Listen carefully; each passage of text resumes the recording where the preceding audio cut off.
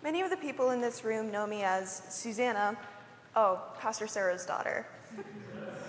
But I have a backstory too. Very surprising, right? I'm here to talk about one of the biggest challenges as a young teen in the world today.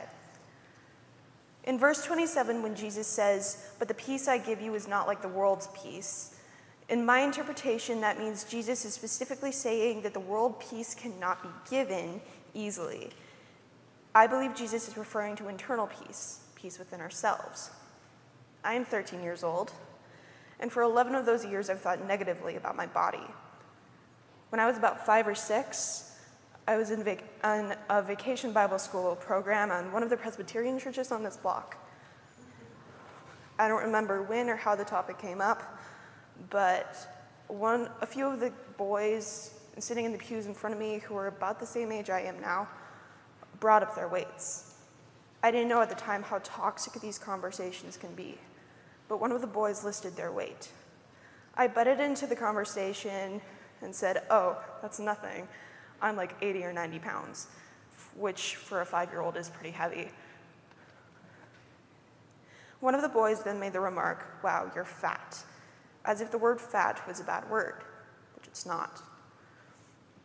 It's crazy how even a child in kindergarten can already be exposed to fat shaming.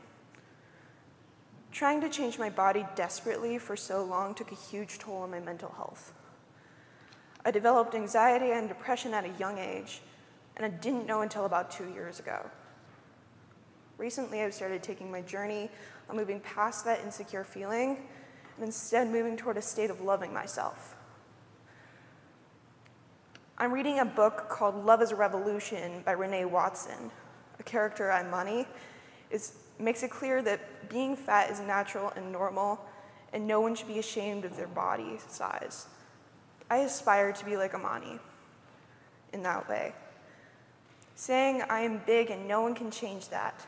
I don't fit the beauty standards because I'm gorgeous. If I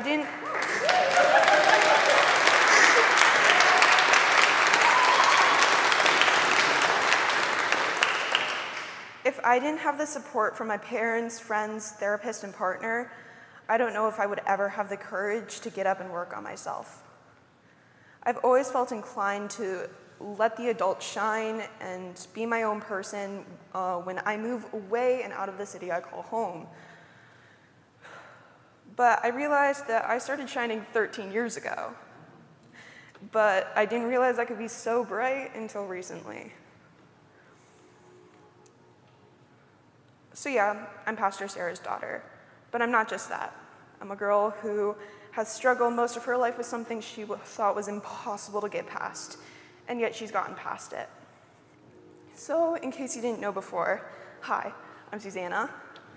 I'm a smart, talented, and beautiful girl. I'm in a happy and healthy relationship with a boy who loves me, but not as much as I love myself. And I found peace with my mind and body. Oh yeah, and I'm Pastor Sarah's daughter. And I'm at peace with that too.